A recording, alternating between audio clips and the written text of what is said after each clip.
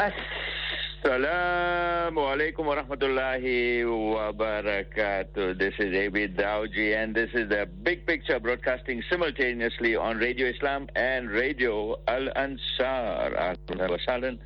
And how's it, dear Bayo Beno or Buzrukos of varying shades of piety, ranging from the deeply committed to the soda water zigzag variety. Yes, it's the Big Picture, your weekly dose of news analysis, unpacking complex issues and delivering an occasional sharp kick to the backsides of rogue politicians. All done, of course, with tongue firmly in cheek. Yes, folks, fasten your seatbelts, put your seat in the upright position, and switch off your cell phones. Let's take off as usual with the crazy, bizarre, and loony stories that have made it into the media. Well, last week I told you about an auction that took place in Paris where Napoleon's hat went for 1.9 million euros. That's 40 million rands. And there was another auction in London where Lionel Messi's Soccer World Cup jersey went for around 200 million rands. Well, sad to say, my oversized pajamas that I got as a birthday present, which I put up for auction on this program, couldn't even get a bid for 500 rands. Can you believe it, You don't know what a bargain you were getting, Mamu. In years to come, when Sotheby's auctioneers in London announce AB Dawjee's pajamas for auction, the bids will run into millions. And you're going to regret it, Habibi. Just as what happened to an item that belonged to Steve Jobs. I just read about it. Steve Jobs, he was the co-founder of the Apple company, that big company that makes the iPhone and computers, etc. Well, way back in those very early days, when he was really battling, Steve wrote a check for $4. Yes, just $4 to the Radio Shack company and that was in 1976. Of course, his signature is on the check that he wrote. That check for $4 was auctioned at a Boston auction company. Guess how much it fetched? Any idea? No. That $4 check actually itself is just a piece of paper worth nothing, was sold at a bid of $36,000. That is around 650,000 rands. If you think that is crazy, in 1973, he applied for a job. Steve Jobs applied for a job as an electronic tech or design engineer. He signed the job application form. That form was sold at an auction in 2018 for $174,757. That, dear uncle, is equal to around 3,320,000 rands. Well, here's more Gandu stuff. In the very early days of the Apple company, Steve Jobs, he wore brown suede Birkenstock sandals. It was quite worn out. At an auction last year in New York, this worn-out pair of sandals went for $218,750. And that is a whopping 4,156,000 rands. Yeah, yes, for a worn-out pair of sandals. So listen, Motabaji, I've got a perfectly good pair of champals in my cupboard. Nothing wrong with it at all. If you walk slowly, the Velcro strap at the back won't come off. So make me an offer. Say 10,000 rands, Yes, what a bargain. Think about it. But hurry, because I'm sure if I advertise it, I'll get lots of WhatsApp messages. So the story is, you DOS, your loss, baby. You DOS, your loss. Okay, here's another bizarre story. Every day we hear some hell of a stories about crime in our country. We almost take it for granted, like load shedding. It's sort of, well, accepted part of life. A murder here, a murder there, hijacking, a robbery, and so on. Nothing shocks us anymore. Well, dear listeners, I almost fell off my chair when I read a story yesterday. A lady was given a sentence of 50 years behind bars for stealing from her company. Well, how much did Hildegard Steenkamp steal from the company she worked for? The name of the company is Medtronic Pty Limited. How much did she? Let me tell you how much. She was found guilty of 336 charges relating to the theft of 537 million rands. 537 million rands. Yes, I can't even whistle anymore. The magistrate, Philip Fenter, was himself very shocked. He said, to comprehend that one employee stole so much money from her employer is mind-boggling. I think this auntie, she really takes the cake. In fact, the whole bakery, a super chorwan who will be changing the life of Wagyu gourmet steaks, caviar, and champagne to thick slices of brown bread with strawberry jam and black tea. 537 million. Yes. Yeah.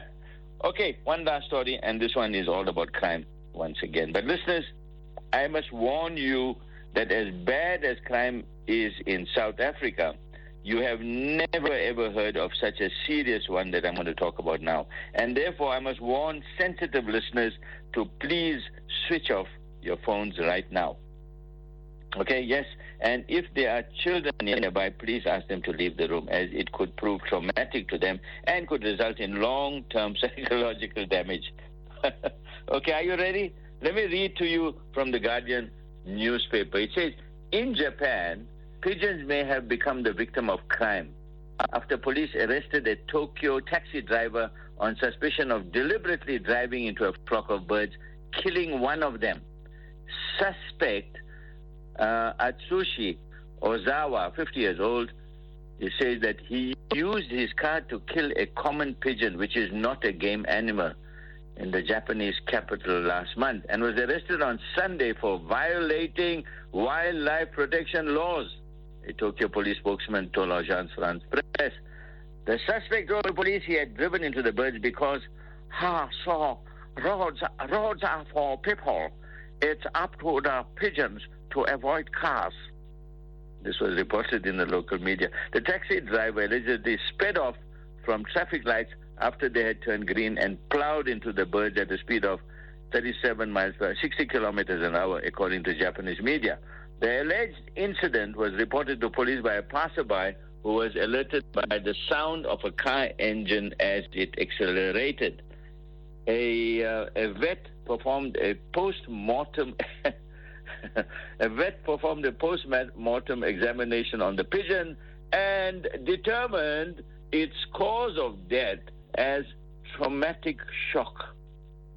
Given his job as a professional driver, police described his action as highly malicious, a consideration that prompted them to proceed with the unusual arrest, according to Fuji TV network.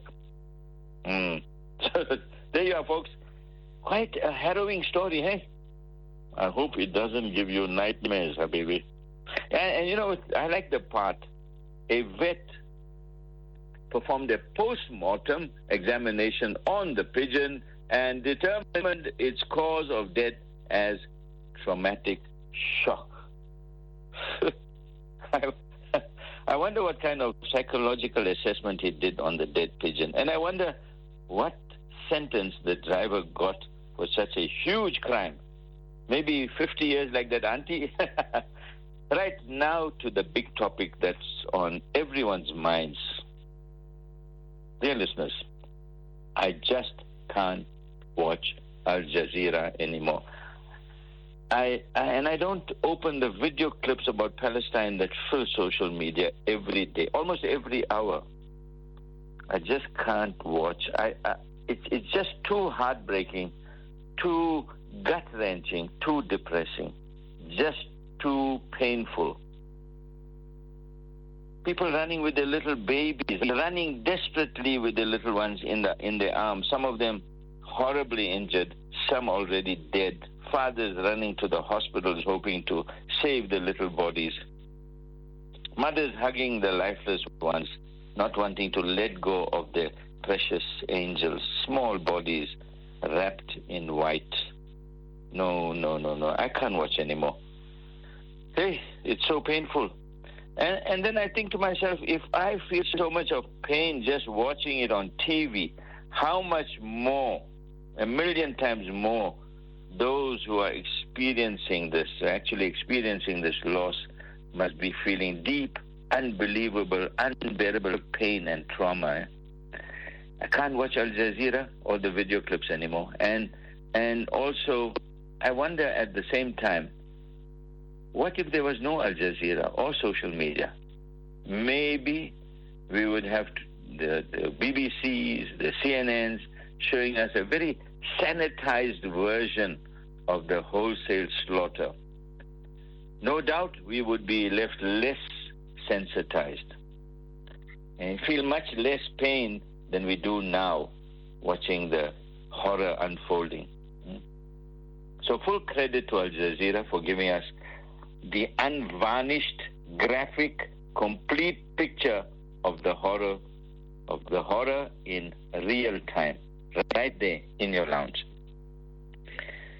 And it also has also made a huge contribution to informing and changing world opinion. You know, in the old days, we used to struggle to get our voices heard. I remember way back when CNN, that 24-hour news network, covered the Gulf War in 1991, the bombardment of Iraq by the United States. It was a hopelessly one-sided perspective. It was almost like a celebration, flashes of light like fireworks as the bombs fell on Baghdad. Very little was shown of the consequences of those bombs falling, of the death and destruction. It was all tightly controlled. America delivering freedom and democracy via F-16 fighter jets. Wonderful stuff, Habibi. But let me park it there. Today, dear class, we are going to unpack some terms and expressions, some definitions that are sometimes unclear or very often deliberately distorted. Your call is important to us, so please pay attention. Now we're going to take a step back and look at the big picture, okay? Question 1. Are the Palestinians an oppressed people? Well, I suppose the answer to that is obvious. But for the record, let's look at the evidence. And briefly, Jews came from Europe and violently took over 78% of historic Palestine. And in the process, they destroyed over 500 Palestinian villages, killed thousands, cleared off over half the Palestinian population. Ethnic cleansing, Nakba. And these people fled to neighboring countries where they are still there today, marinating, hoping to come back to their homes. And so the State of Israel was thus created in 1948. Then in 1967, again by violence, that 22% of historic Palestine was captured. Since then, the Palestinians have been subjected to draconian measures. Thousands of homes have been demolished. Hundreds have been killed. Freedom of movement have been severely restricted. Dompas, well, you have to carry that. Detention without trial. And you know the story. Military rules apply. Children were even are tried in military courts. So, in conclusion, yes, the Palestinians are an oppressed people. Question 2. Do the Palestinian people have the right to resist oppression? Again, the answer is obvious, but let's look at the definition. In international law, the right to resist is closely related to the principle of self-determination. It is widely recognized that a right to self-determination arises in a situation of colonial domination, foreign occupation, and racist regimes that deny a segment of the population political participation. The right to resist is a human right. The right to resist, depending on how it is defined, can take the form of civil disobedience or armed resistance against a tyrannical government or foreign occupation. Although Hirsch Lodpak, one of the most distinguished jurists, called the right to resist the supreme human right, this right's position in international human rights law is tenuous and rarely discussed. 42 countries explicitly recognize a constitutional right to resist, as does the African Charter on Human and People's Rights. So there you have it. And of course, South Africa is the best example of such a resistance.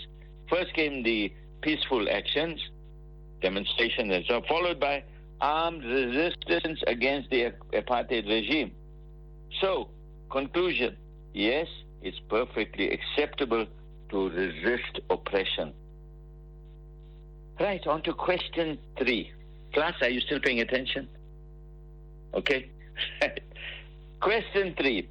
What manner of oppression do Palestinians face? And the answer is again quite obvious. It's the crime of apartheid. Who said that? Human Rights Watch, Amnesty International, and the Israeli human rights organization B'Tselem, and many others. Yes, of course, there has been pushback, arguments denying that Israel's treatment of the Palestinians amounts to apartheid. But there is a new international definition of what apartheid is all about.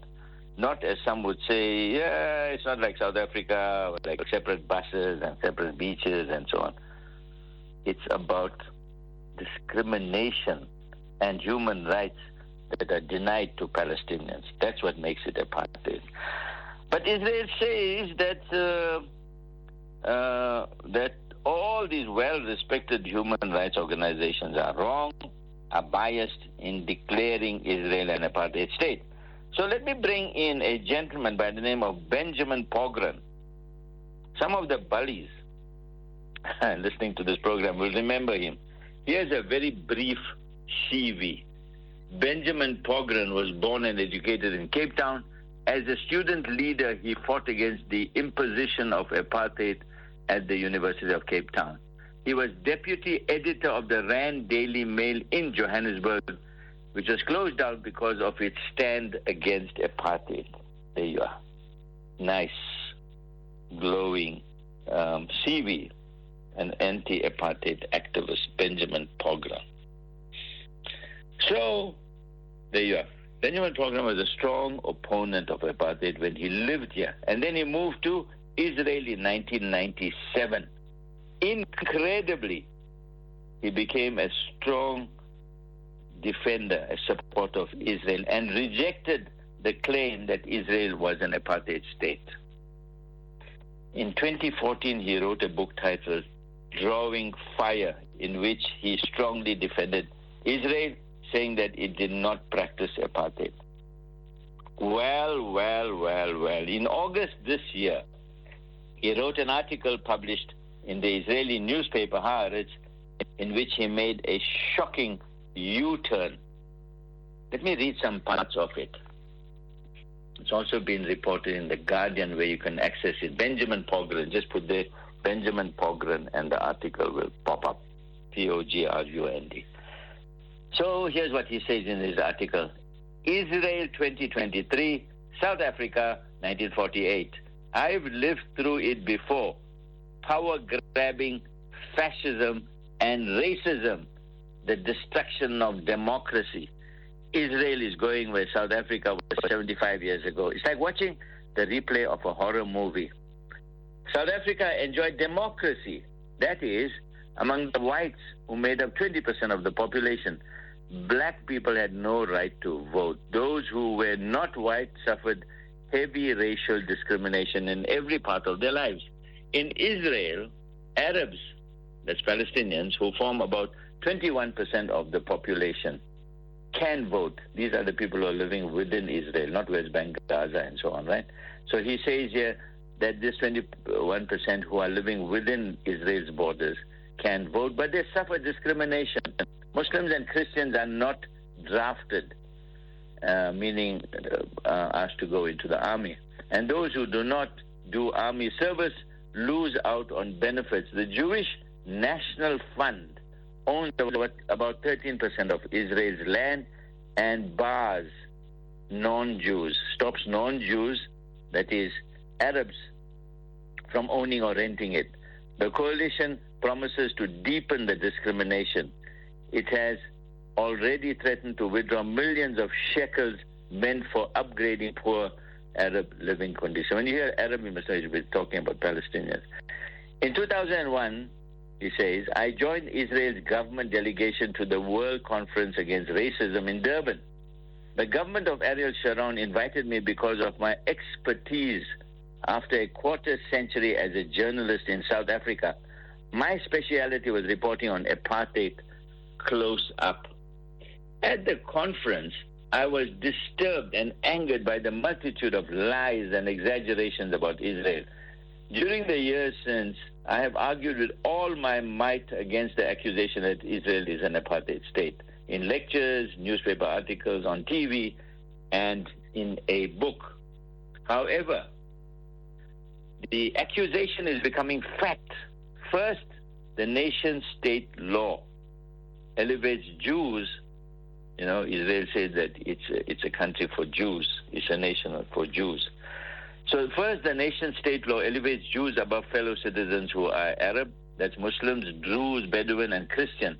Every day sees government ministers and their allies venting racism and following up with discriminatory actions. There is no mercy even for the Druze, who, like Jews, have been conscripted into the military since 1956. We deny Palestinians any hope of freedom or normal lives.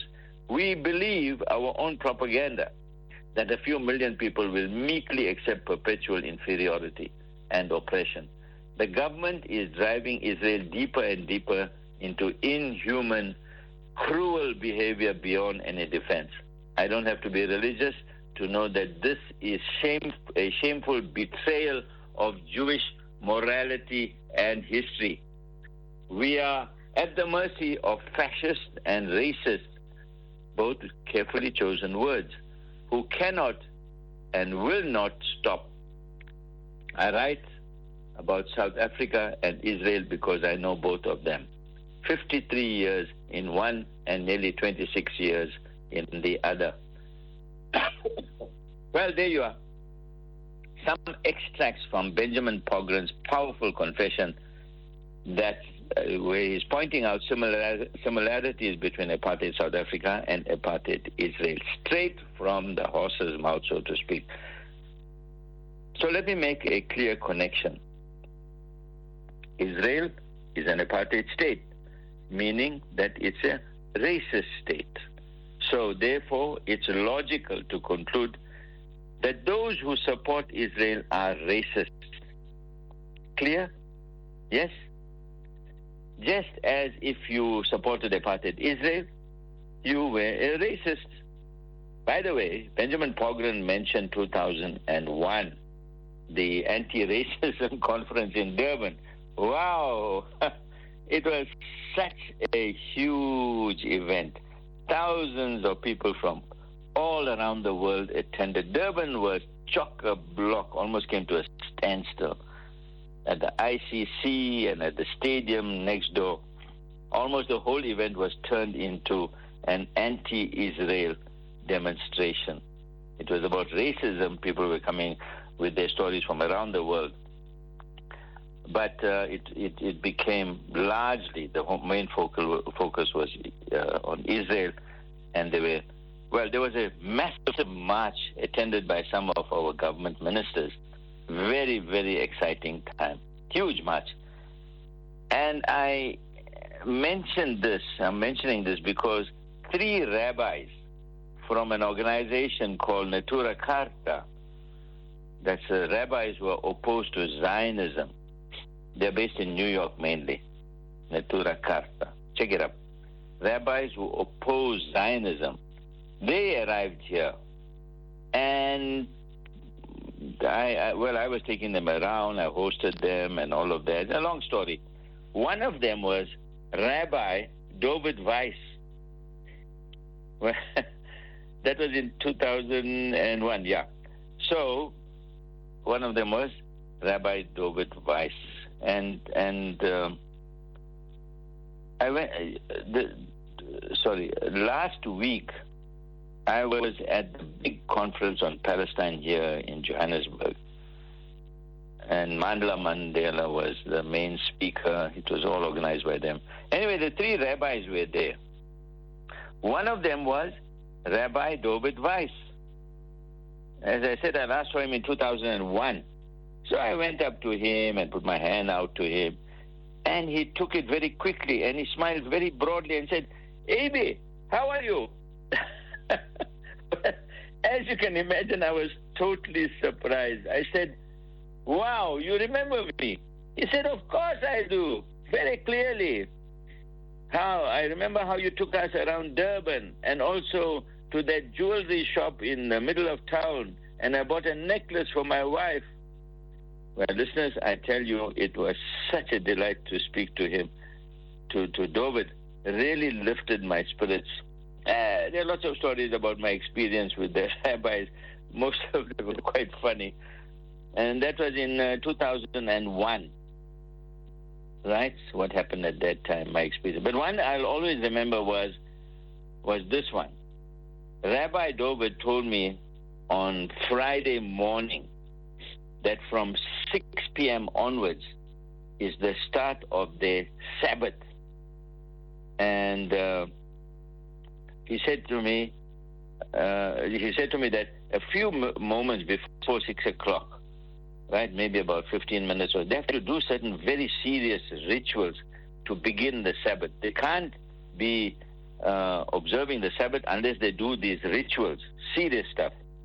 And one important part of the ritual is that they have to have a bunch of grapes which they squeeze the juice from and drink it. That is like the start of the Sabbath. One of the things they have to do, compulsory. So he said, "Abi, can you get us some grapes before 6 p.m. sunset?" I said, "No problem, Rabbi, no problem." Well, after Juma Salah, I fetched the rabbi from the beachfront. I think it was around 4 o'clock or something, and took him to Randeri's Jewelers in the center of town. I think it's Victoria Street. I told Faisal, my brother, to get me the grapes and meet me there. All very relaxed, chilled out, right? And so Rabbi was checking the jewelry and all and relaxed. And then Faisal called me. He said, "Abi, no grapes anywhere in Durban, out of season." Ooh. It's now 5:15. Heart attack. No grapes equals no Sabbath. It's like missing next day Rosa in Ramadan. Serious stuff. Panic. And of course, Rabbi had no idea that I was dying. And Faisal told me that Woolworths, he checked all around Durban, but it's that Woolworths at the pavilion had some grapes. Well, I rushed the rabbi downstairs very quickly. He didn't know what was happening. He bought his jewelry and he went downstairs and into Victoria Street. The street was full, right? Full of people. What to do? If I took him to the beachfront and dropped him off there to start his ritual around 5:30, and then if I drove from there to the pavilion to get the grapes, kalas, it would be too late to start the Sabbath. The traffic was crazy. It was Friday in the center of Durban. Traffic was crazy. So when I went downstairs from the jewelers in the street, I turned to look around, very panic-stricken, and then I saw a Muslim family there. Everybody was actually looking at us. Hey, who's this slumber with the rabbi, with the big hat and the chotlis and all of that? And then I saw a Muslim family right there, and I said, "Hey, Mota, please take this person to the beachfront. You know what? He is a great supporter of Palestine." Mota answered, "Hey, no problem, Kazi." He and his wife smiled and they took him. They took the rabbi off to the beachfront. Off they went. And I went to my car and drove like hell to the pavilion. I got there, ran into Woolworth's fruit department, asked the assistants, where's the grapes? And he said, sorry, uncle, sold out. Woo! I'm finished. Last 3 hairs fell out of my head. Ulcers started popping up all over, sweating like crazy. Just then the manager came. Sir, did you phone for grapes? Here it is. I kept them aside for you. I paid, rushed to my car, drove like a madman through heavy Friday afternoon traffic. Hazards on. It's 5:40. Shot through traffic lights. No parking outside the beachfront apartment. Left the car on the road. Rushed inside. Couldn't wait for the lift. Ran up the stairs. Nearly collapsed. Opened the door. Rabbi David said, Avi, we thought you wouldn't make it on time. We were really panicking. Hope it wasn't a problem. I said, no, it was no problem. Very easy. No problem at all. So that was one episode I'll never forget, dear listeners. The day I nearly died. Anyway, back to today's subject. Right, so where was I? Are you paying attention? Question 4. Is it a genocide? Again, the answer is clear according to this definition. Definition? Genocide is the deliberate killing of a large number of people from a particular racial, political, or cultural group. You got that? Brief definition. And that's exactly what is happening in Gaza right now. And most legal experts are calling it just that, genocide. So again, if you support Israel, you are a racist and a supporter of genocide. That, dear listeners, is putting it very starkly, straightforward. But, of course, people, mainly in the West, say over and over and over again, that is, of course, Genocide Joe also, Biden, Israel has a right to defend itself. Hamas is using Palestinian civilians as human shields. This is the worst attack on Jews since the Holocaust. Over and over and over again you hear this. Well, on the last point, maybe a better description would be the genocide of the Palestinians is the worst atrocity since the Holocaust. Yes, what the Palestinians are experiencing is a genocide, a Holocaust. And the point about Israel has a right to defend itself. Hey, sure, wait a minute here, right? Do the Palestinians have a right to defend themselves against attacks? And that started long before October 7th. In fact, from 1948. Do they? Do they have a right? Huh? What's your answer, Israel? You killed so many over the years, caused so much of pain and suffering, which never ended. But now suddenly you tell the world that you are the victim. And those who are stupid or racist, they believe you. And you say you have a right to defend yourself. How? How? That's the question. By killing nearly 20,000 people, 7,000 of them little children, injuring over 50,000? Yes, of course. Hiding behind each one of them is a Hamas terrorist. Stupid racists, genocide supporters believe you. You flatten entire neighborhoods, huge areas flattened to the ground. Massive areas for self-defense, More than 50% of homes in Gaza have been damaged or completely destroyed, with people buried in the rubble. Self-defense. People are bombed. And when the injured are taken to the hospitals, hospitals are bombed. Self-defense. Leave the north, Gaza City, and run to the south to be safe. And when you run, snipers take shots at you. Self-defense. No food or water or fuel allowed for the people there. No food, because you said they are animals. no food or water or fuel allowed. People will die. Babies in incubators. Self-defense. 100 men, some of them 15 years old, taken from their families in a shelter at a school, stripped to their underwear, made to sit in the street for hours in the biting cold, and taken away in a truck to God knows where. It's called self-defense. Keep repeating the mantra. We have the right to self-defense. We are only targeting Hamas. And the stupid racists and supporters of genocide swallow this bull. You know what? I think I said this before. The apartheid government was very bad, but certainly not on this level. Huh?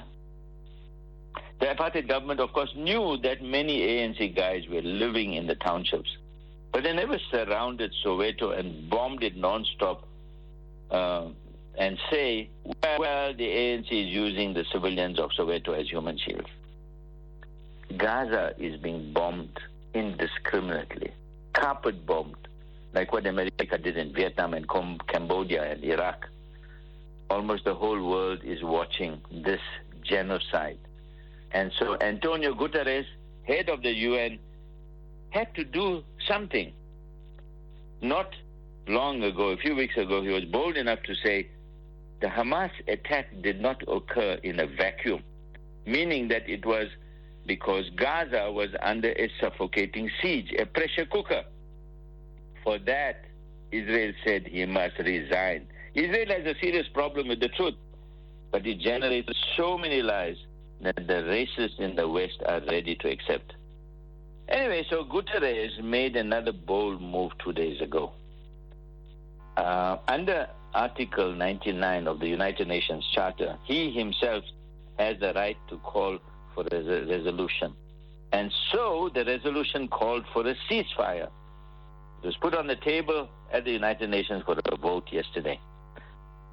And, you know, at the Security Council, only 5 countries, according to United Nations rules, are allowed to block it, to veto it. Russia, China, Britain, France, and the United States. Britain yesterday abstained. All other countries supported it. The United Nations opposed it. Veto. You know, I felt sorry for Robert Wood, the deputy U.S. ambassador to the United Nations.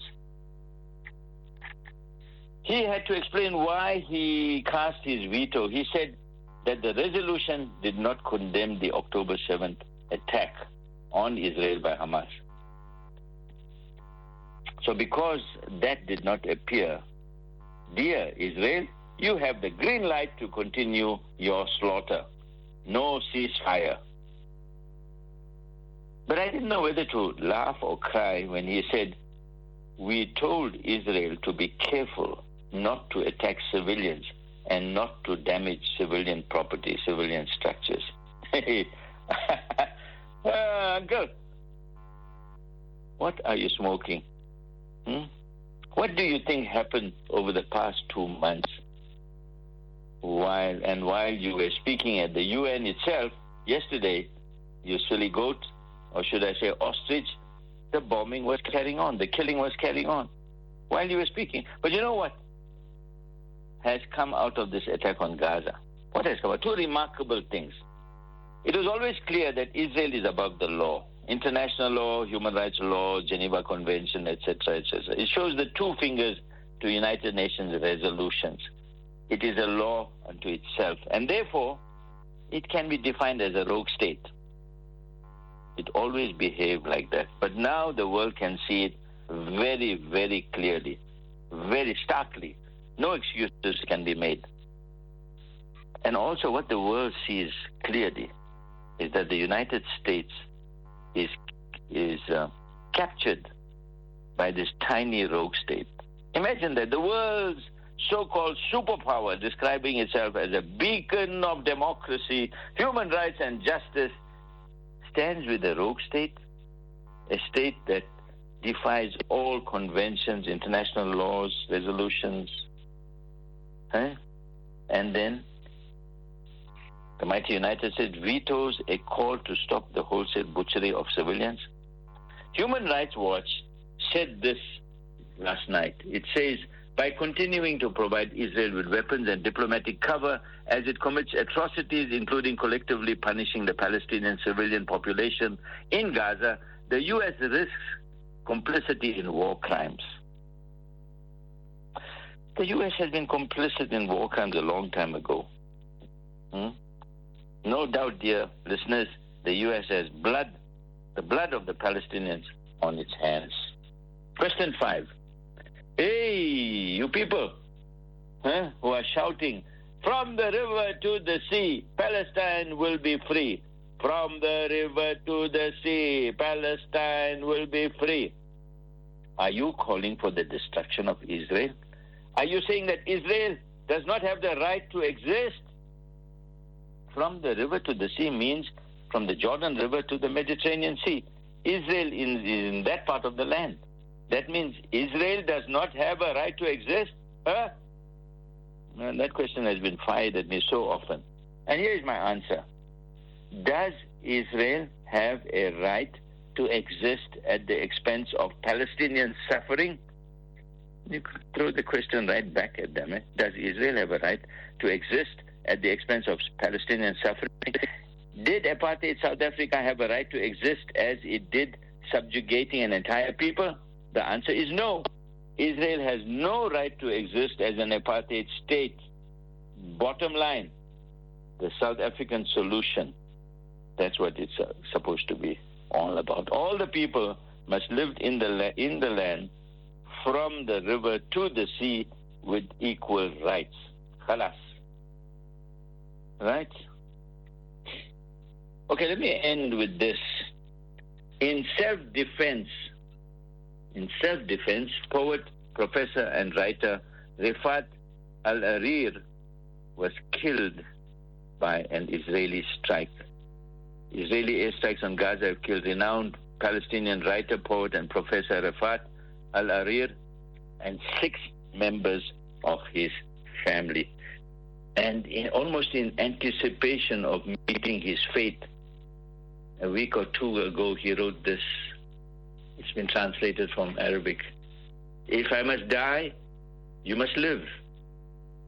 To tell my story, to sell my things, to buy a piece of cloth and some strings. Make it white with a long tail, so that a child somewhere in Gaza, while looking heaven in the eye, awaiting his dad who left in a blaze and bid no one farewell, not even to his flesh, not even to himself, sees the kite, my kite you made, flying up above, and think for a moment an angel is there, bringing back love. If I must die, let it bring hope. Let it be a tale.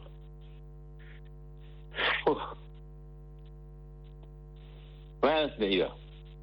Lots and lots of sadness. Sadness continues. And so, dear listeners, that's my story for today. I'm going to leave you with a clip.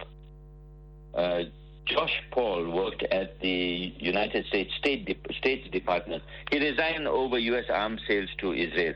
And we're going to finish off with Christian Amanpour interviewing him on CNN. So take a listen. But anyway, let me just finish off and well, maybe cheer you up. You know, I have a definition of happiness. Yeah, I got to have a definition of happiness for you. Are you ready? Happiness is opening an ice cream container. Let me start again. Happiness is opening an ice cream container and finding ice cream in it instead of samosas or leftover meti bhaji. This is David Dawjee bidding you all Assalamu alaikum wa rahmatullahi wa barakatuh.